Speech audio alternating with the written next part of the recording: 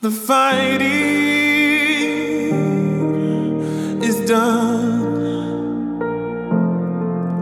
I step into the light of your great love. I am breathing again. You tore the bag that was on my head. I don't have to hold my breath. I don't want to fight you anymore.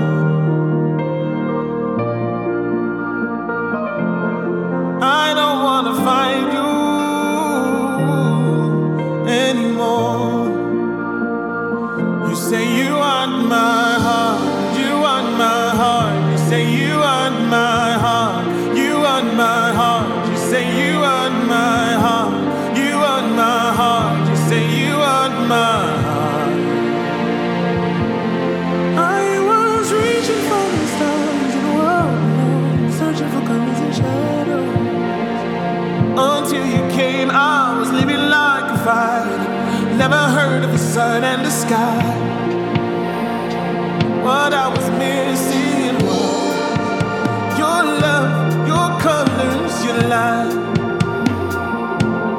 My search is over now. I will not be lied to anymore. I don't want to find you anymore. You say you want my heart, you want my heart. You say you want my heart, you want my heart. You say you want my heart, you want my heart. You say you want my heart. This is the Endurance Church podcast with Pastor Anthony Bass. At Endurance Church, our goal is to live well and finish strong by becoming faithful disciples of Christ. We do this through loving, disciplined, Bible-based teaching, encouragement, and care. For more information about our ministry, head to endurancechurch.org. And now, today. How are y'all doing this morning? Good? Awesome. All right. So, I'm excited about today's sermon. It's an interesting one because it deals with some heart issues. And as you see here, we're talking over the next year about the Father heart of God. Understand, as we communicate what the heart is, really it's simply just God's will. It's God's will. And I know who you are based upon your actions. But basically, what are you willing to do? It reveals your heart. So this word will and heart, I'm trying to say, are synonymous throughout Scripture. When we surrender to the will of God, I call that worship here at Endurance Church. God has a will. He has a kingdom. He's the king of his kingdom. And those people who are in his kingdom, those people who are his subjects, are willingly surrendering their will, their heart, their desires to the will, the heart, desire of the king. Are you a citizen of God's kingdom? And I believe here at Endurance Church, that's our heart, to hopefully get you to engage this process called spiritual formation. And what we're trying to do is to train the heart to respond to God's will. Because a lot of times God's will is in contrast to our will. I mean, remember when Jesus Christ was in the Garden of Gethsemane, what did he pray? Not my will, but thine will, King James, your will be done. Are you asking God, am I doing your will? That's the challenge we have daily. When Greg talked about the fork in the road, that fork can come up in a variety of ways. That fork can come up when it talks about when you are in the situation where you're considering who to marry. When you're considering what church to go to, or what school to go to, or who to date, or what, I can go on and on.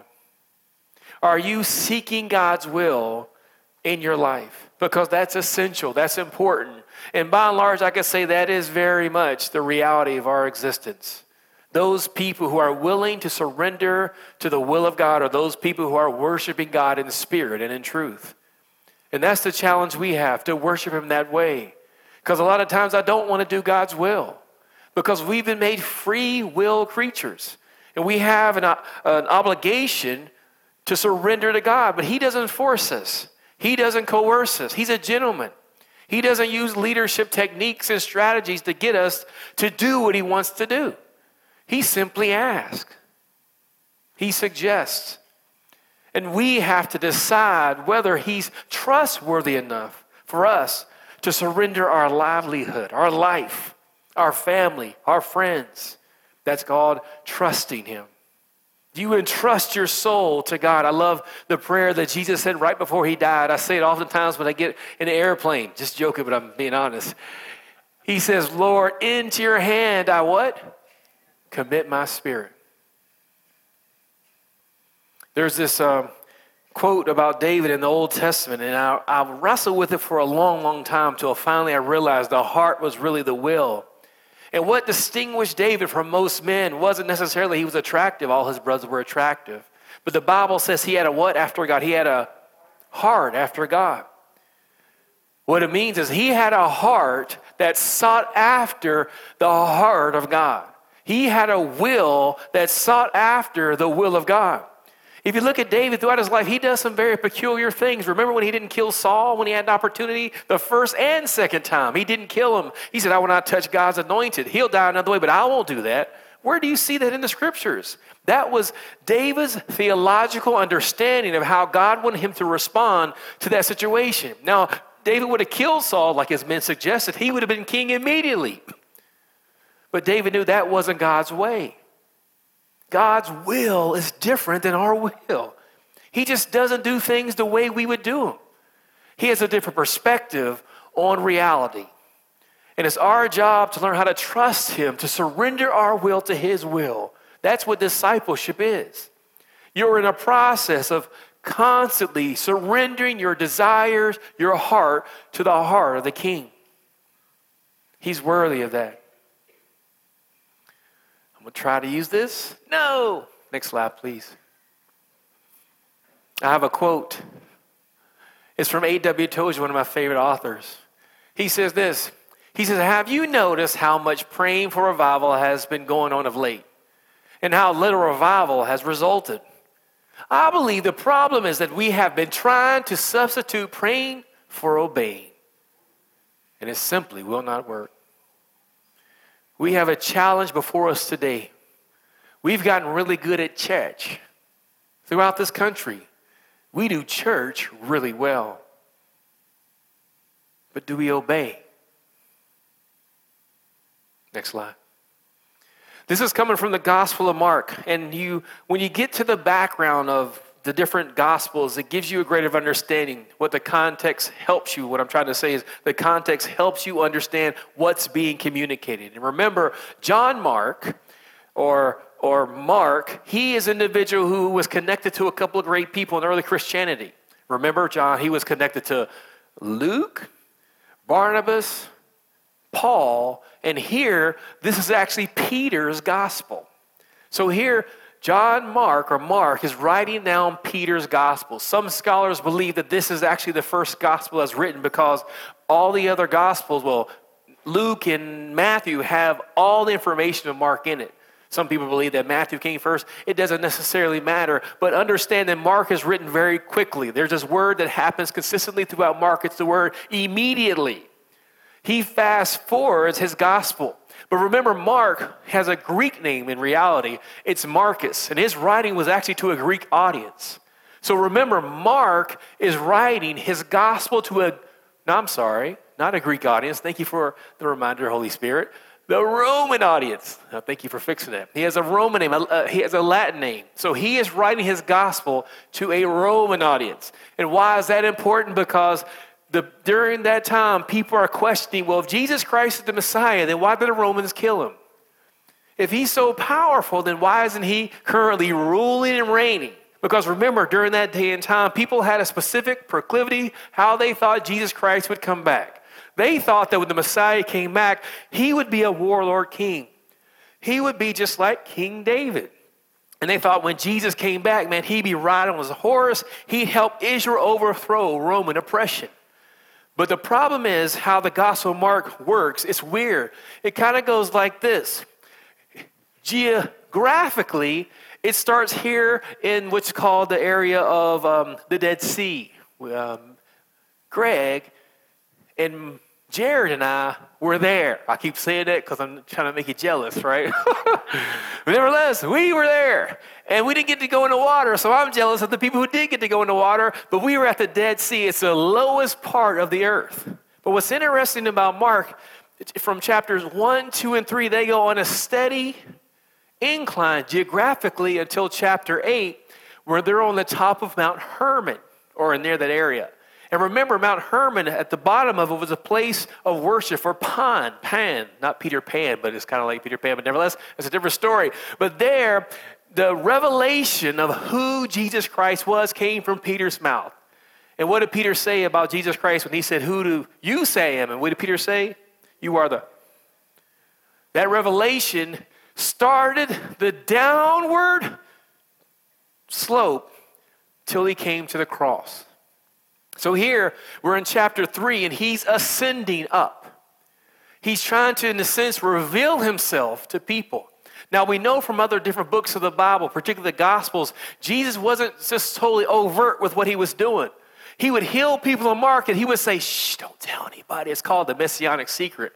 Because every time people would go and tell people, "This guy healed me," the whole cities would flood to him because they wanted healing, but no one listened to what he was saying.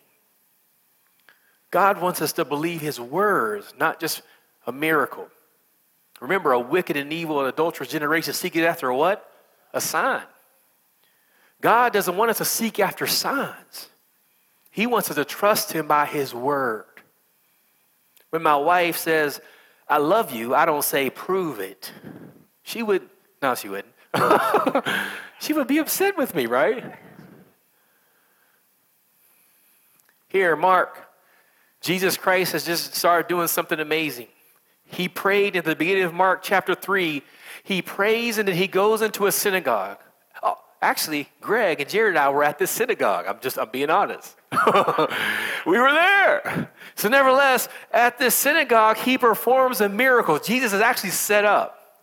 They set him up because he heals on the Sabbath. Now, this big debate happens regarding why does Jesus heal on the Sabbath.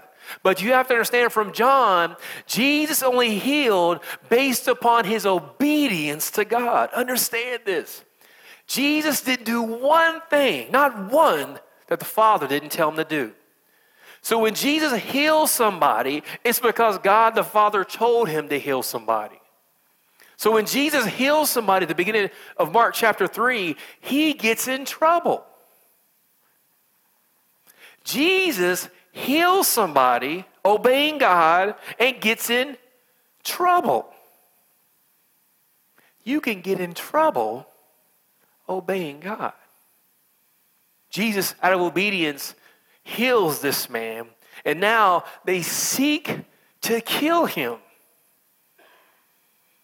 After that, all these people start flooding to him because they want to be healed and delivered.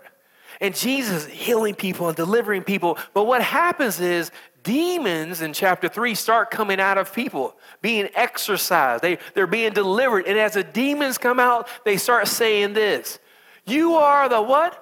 Son of God." Demons are saying Jesus, the Son of God. And you know what Jesus does? He says, "Shh, be quiet. Stop that." Why does Jesus say that? Because in my opinion, if I see a demon come out of somebody and say that Jesus is the Son of God, I would say, oh, maybe what the demon is saying is true. But Jesus, that's not how this is going to be played out. Why? Because that was not the will of the Father. God's will was not that people hear about Jesus' identity through demonic means. That's not how this game was being played out. Now we jump into verse 13.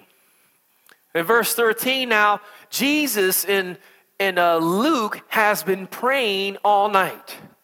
He's up on the mountain before this event here in 13, praying all night. Why is Jesus praying all night? Because he wants to know God's will regarding which disciples are supposed to be his apostles. Now, this time, many people are following Jesus, many people. But Jesus only picks 12. And one of those 12 is a devil. But he only picks the people the Father tells him to pick. Jesus is competent. He's smart. He can do all these great things, but he surrenders all that to carry out God's plan for his life. Why didn't he pick 100 people, 200 people, 300 people? Why didn't he just tell everybody, come follow me? Because that wasn't God's plan for his life. God's plan had Jesus to surrender this military strategy and put it to bed. This tactical advantage Jesus could not use, he had to surrender to only picking 12 people because that was God's plan. That was God's will. That was God's desire. That was God's heart for Jesus' ministry. So then here in 13 it says, and he went up on a mountain and called to him those he himself wanted. And they came to him. Then he appointed, he manufactured, he anointed, he picked out 12. Why? So they might be with him and that he might send them out to preach. Everybody here who is called to Jesus Christ, everybody here is hopefully called to Jesus Christ. But you have to understand this one thing, you're called to him to be sent from him. This word sin right here is apostolo. It's like where we get the word what? Apostle. So Jesus calls people to himself so he can send them out on mission. He sent them out on mission. He says, look, that they might be with him and that they might be sent them out to do what? To preach and to have power to heal sickness and to cast out demons. Now, this is a strategic move by Jesus. He's given them the power he has so they can go and spread the news about the gospel to everyone. And the gospel, the kingdom was that the kingdom of heaven is near. God's rule is near. God's will is being manifested on the earth. So get ready to surrender your will to the will of the Father. What's the evidence this is happening? These miracles. It's time. The kingdom of heaven is at hand. So these people, these men, these disciples are carrying out Jesus' will on the earth. Jesus Christ is carrying out the Father's will. His disciples are carrying out his will. Jesus doesn't do anything that the Father doesn't want him to do. So basically, his disciples are carrying out the will of the Father. In verse 16, he starts listing the individuals who followed him. And we know these people called the 12 apostles. Simon, whom he gave the name Peter. And we know he has a brother named Andrew. But Andrew is not listed with him. So this is a part of a hierarchy here. He starts off with Simon Peter. He goes on to say what? James, the son of Zebedee, and John, the brother of James, to whom he gave the name Boanerges, or Boanerges. I try my best every day to say it. It means what? Sons of thunder. That's how I get away from that one right there. So these men were called the sons of thunder. One time the Samaritans weren't doing what they thought the disciples wanted to do, and they were like, Lord, should we call fire down on them? This is how they roll. Imagine that. Okay, whoever doesn't come to church, I'm going to call fire on you, right? Like everybody be up in church did that day. Oh, but I can't do like that. Nevertheless, so you see the top of the hierarchy, but then it gets really weird because then it goes Andrew, Philip, Bartholomew, Matthew, Thomas, James, the son of Alphaeus, Thaddeus, Simon the Canaanite, which really means zealot.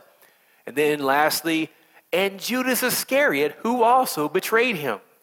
Now, understand this point. Jesus just picked these people. And if I am a person who, in a sense, is a Roman at this time reading this, I want to know, well, how did Jesus get put on the cross? He was betrayed. Why did he pick somebody who would betray him? That's not good leadership. Is that all wisdom, all knowledge? That doesn't make sense. Why would Jesus pick somebody that would betray him? Because that was the will of the Father. That was God's will for his life. That's a tough one to swallow. But nevertheless, Jesus surrendered to the will of the Father. And the Father said about Jesus, this is my beloved Son in whom I am well pleased. Jesus did everything right. And by him picking somebody who would betray him, it's still okay. But what it's showing is Jesus' trust in God the Father. We know Jesus died on the cross, but he was resurrected. And Jesus ultimately received all good and will receive that good for all eternity. But here, while he had time, he surrendered his will to the will of the Father, and part of that will included him picking up a man who would betray him. And it says, and they went into a house. So Jesus, up on the hill, picks 12, and now they're walking down to Peter's house. And now they're at Peter's house, which is right near the synagogue, because we saw that. And then it said, then the multitude came together again, so that they could not so much as eat bread. So now Jesus has these men with him who have surrendered their will to his will. And they're walking with Jesus, and now the entire crowd is going with him inside a house. It's an amazing scene. Jesus is getting momentum, the big mo. All things are going pretty good at this time. Watch this. In 21 it says, but, that but is a contrast. It contrasts whatever came before. So here, what came before is all these people came together again to be near Jesus. Look at this. But when his own people heard about this, in contrast to the other people, his own people went out to lay a hold of him. Next slide, please. For they said, this is his own people. He is out of his mind. These people are saying, Jesus is cray-cray. He done lost it. He's starting a cult. Get him. Now, if you don't understand the background of the Jewish culture, you might miss the point here. Because remember, Jesus' father, whose name was what? Joseph, is dead at this time. So who's the head of Mary's house? Who's the firstborn son? Jesus. Jesus, you got responsibilities. You're supposed to be taking out the trash. And you here up in somebody's house, got all these people can't even eat bread. Like, what are you doing, Jesus? Oh, he's crazy. And now the scribes who came down from Jerusalem said, he has Beelzebub. Beelzebub's a connotation for Satan. In that day and time, though, it was a derivative of an ancient god who was the Lord of the Flies. I read that book in elementary, junior high. I don't know why I read it, but nevertheless, I did read it. But that was Beelzebub. He was a reference for Satan. Check this out. And by the ruler of the demons, he cast out demons.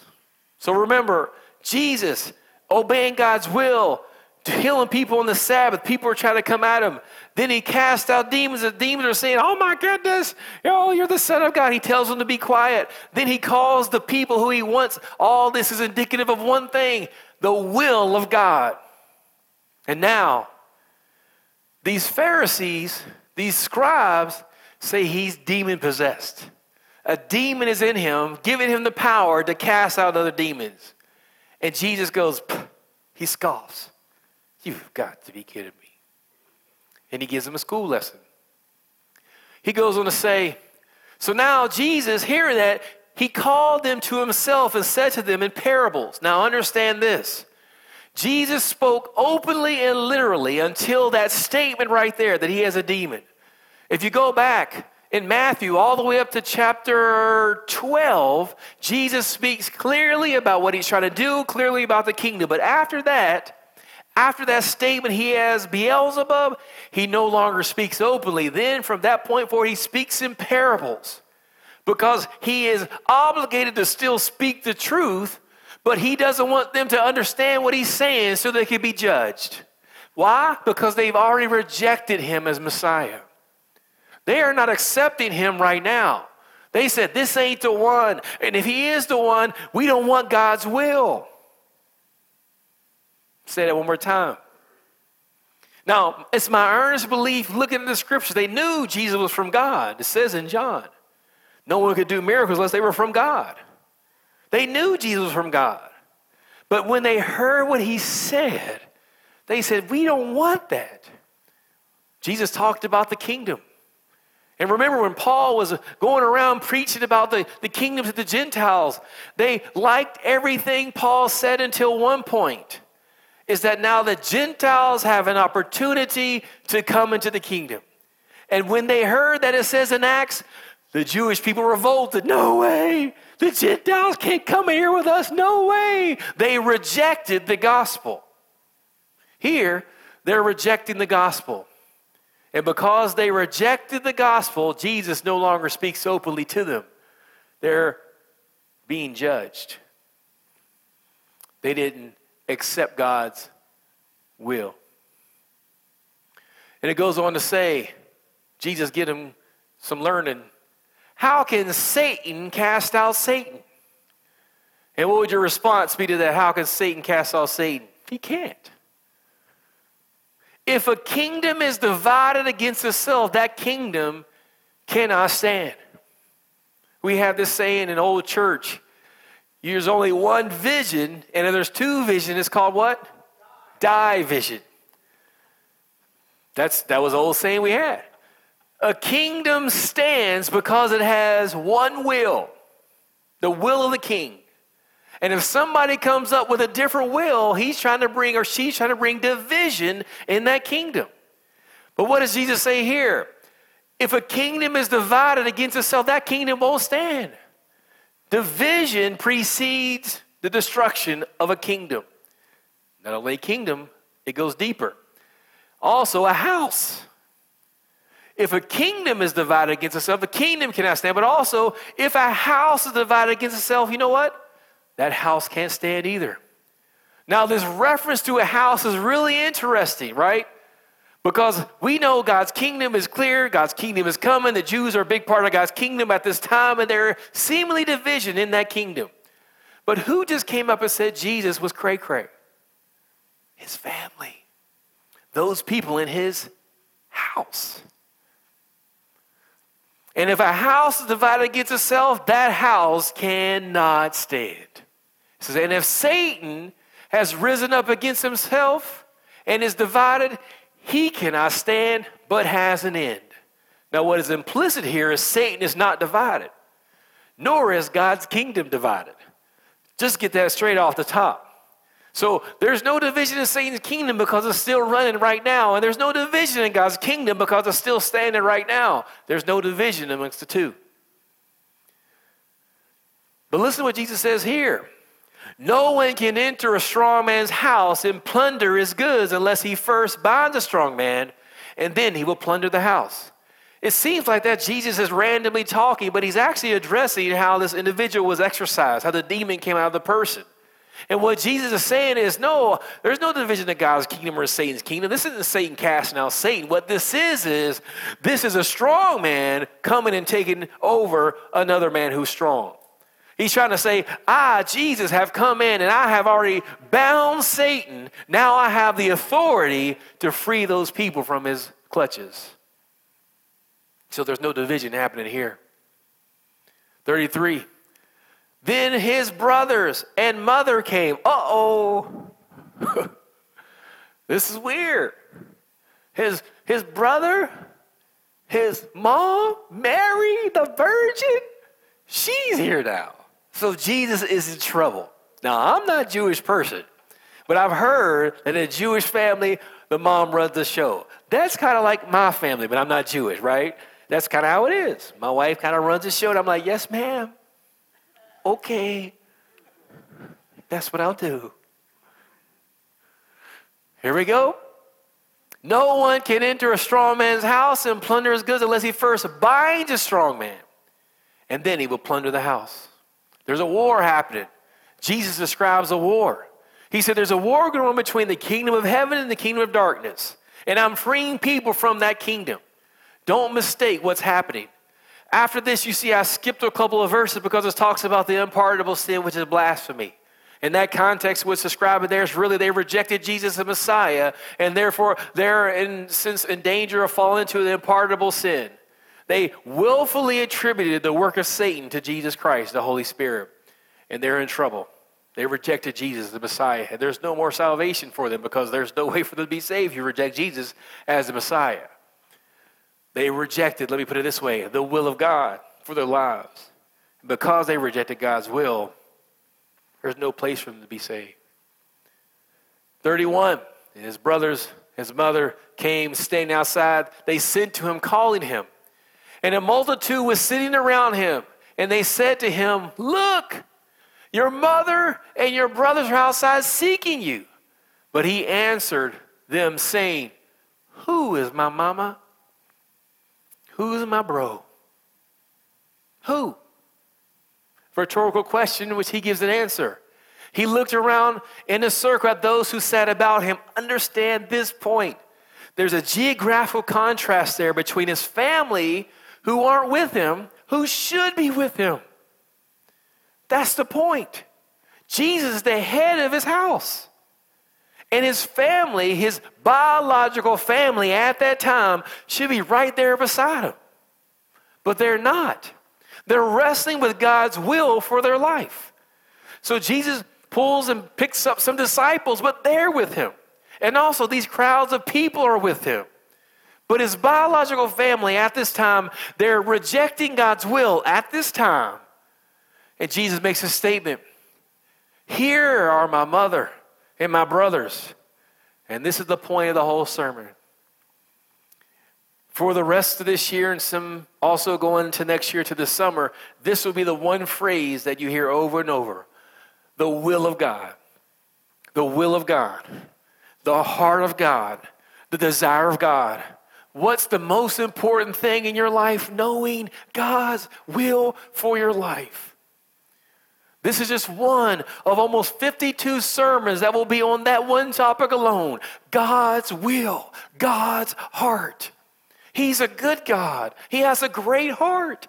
You're in the midst of a war, and your challenge is to trust him enough to surrender your precious will to his. You have a choice. Is God good enough to surrender my will to his? 35. For whoever does the will of God is my brother and my sister and mother.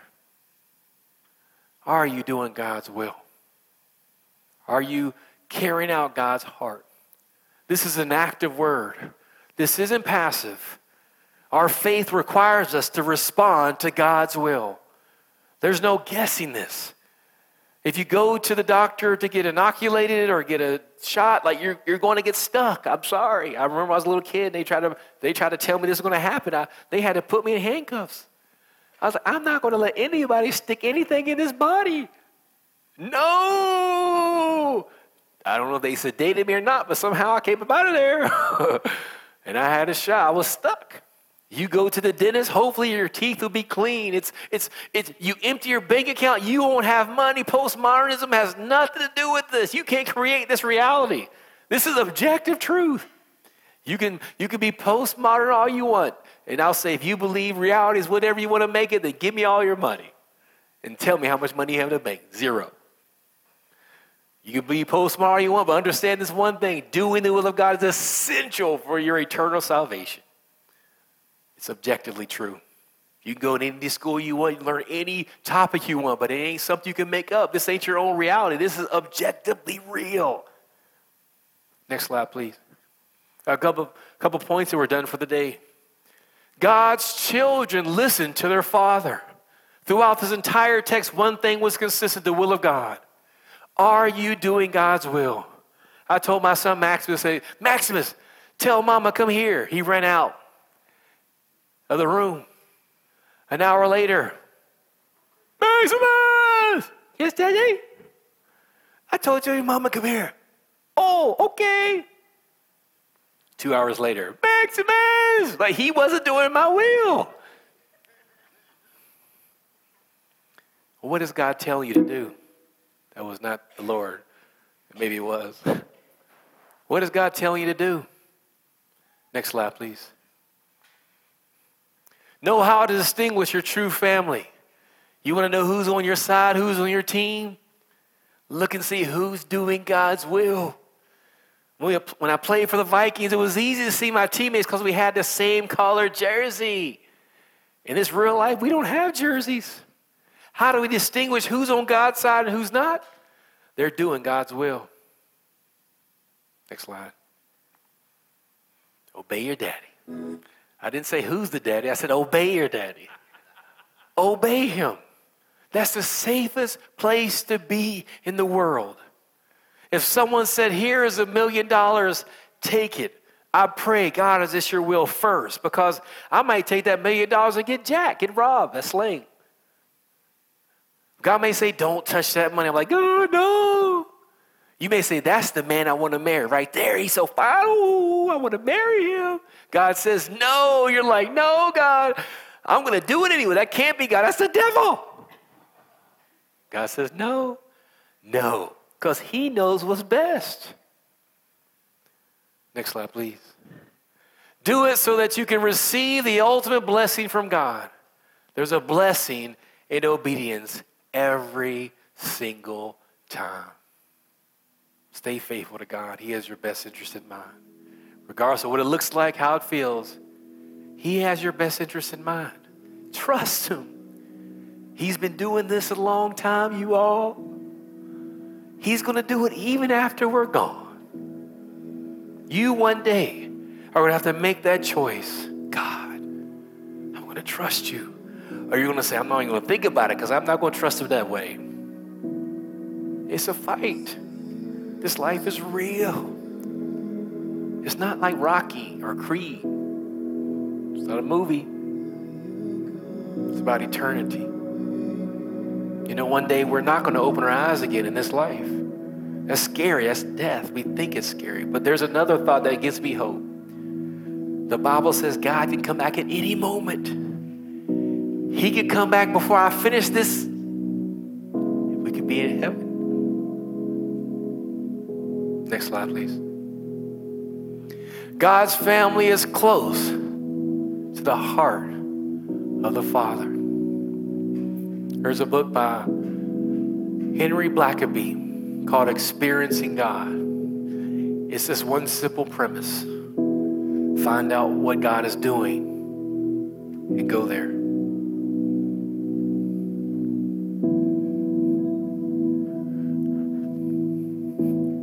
Next slide. Remember, your obedience to God reveals your proximity to his heart. How are you doing? Are you listening to Daddy? Did he say go get mama? Did he say go preach the gospel? Did he say go to China? Did he say to go to Haiti? Did he say to go to North Minneapolis? Did he say to marry that man, not marry that man? Did he say to marry that woman, not marry that woman? What is he saying? Next slide. Today's a new slide we introduced. This is something new for us.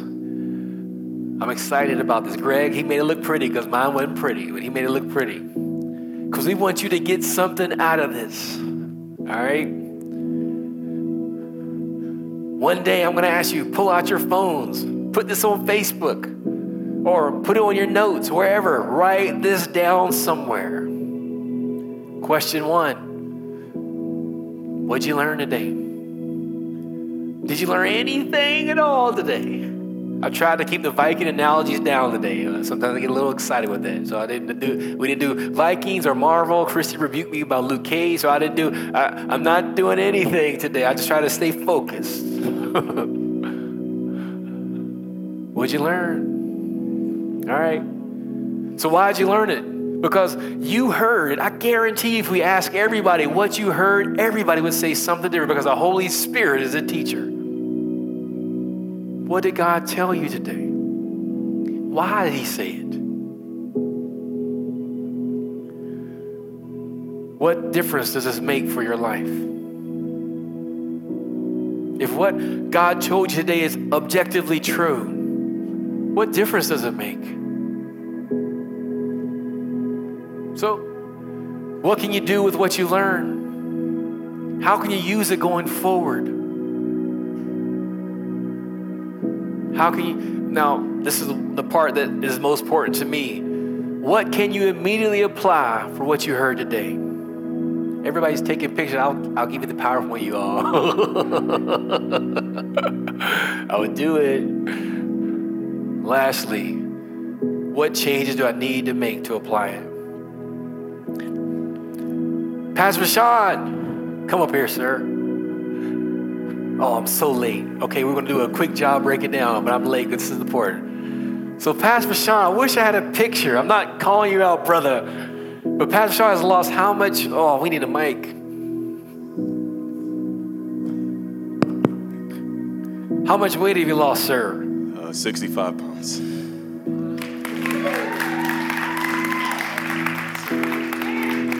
Now, I would love to say that we had something to do with it in the church, but that's not true, right? That's not true. It's not true.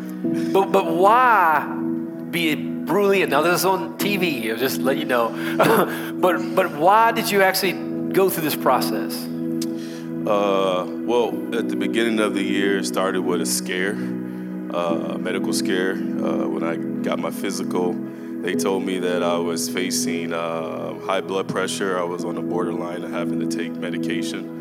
And I'm only 37, I think. Yeah, 37 years old. He's not. You stop counting after 32. But it was enough to scare me, and obviously having a toddler, and I'm just like, and I've been, we was talking about this today, me and some other men in the church, and I've been in a cycle constantly for the last maybe 5 to 7 years of going on diets, and I would do well for 2-3 months and then fall right back into, going back to old eating habits. And this time around, the scare caused me to really do some self-reflection about why am I eating so much? And what I've come to terms with is that I eat, and you hear this all the time, like I eat my emotions. I went through a season of a lot of stress, and when I get stressed, I eat. And so as much as me going on a lifestyle change and how I'm eating and things like that over the last 10 months, it also had a lot of spiritual implication in my life, because as I continued to do that, God started to show me like I wasn't really trusting in Him in the areas that I would usually go and eat. And now over this last 10 months, and my wife has come on board now, and I don't want to take all the credit, but she's lost 25 pounds, Preach. That's what it looks like. That's some husband points, you got to get those. Harry else, I get mine. But honestly, so God, He showed me the spiritual implication, and it's been awesome, man. We're not trying to look at this as, again, like we really watch how we grocery shop and things like that, and we still enjoy food here and there, but it is not my God anymore, and now I'm running to the Lord, and I feel closer to God. I feel like I have more control over my life, and it's been an awesome, really awesome journey over these last 10 months. So.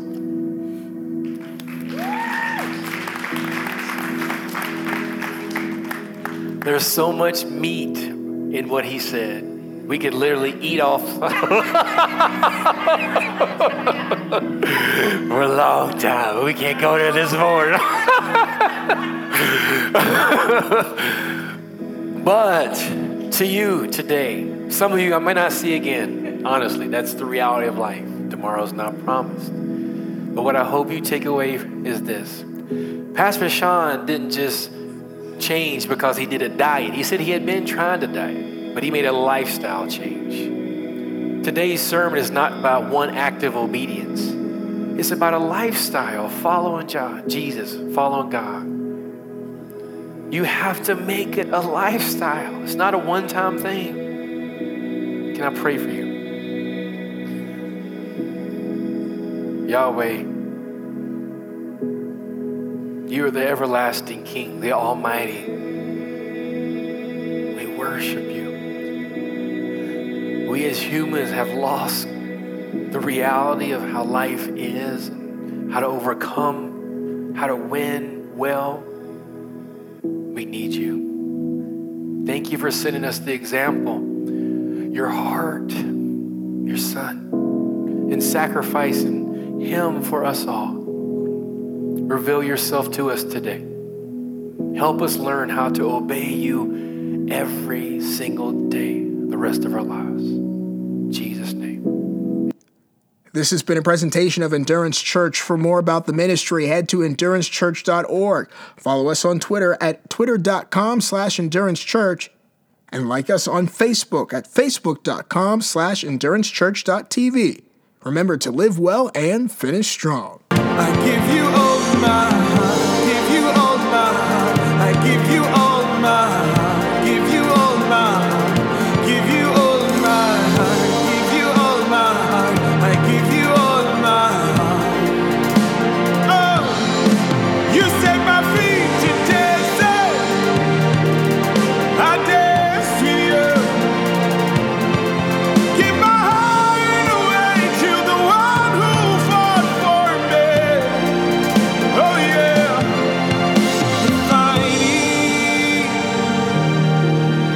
is done. I step into the light of your great love.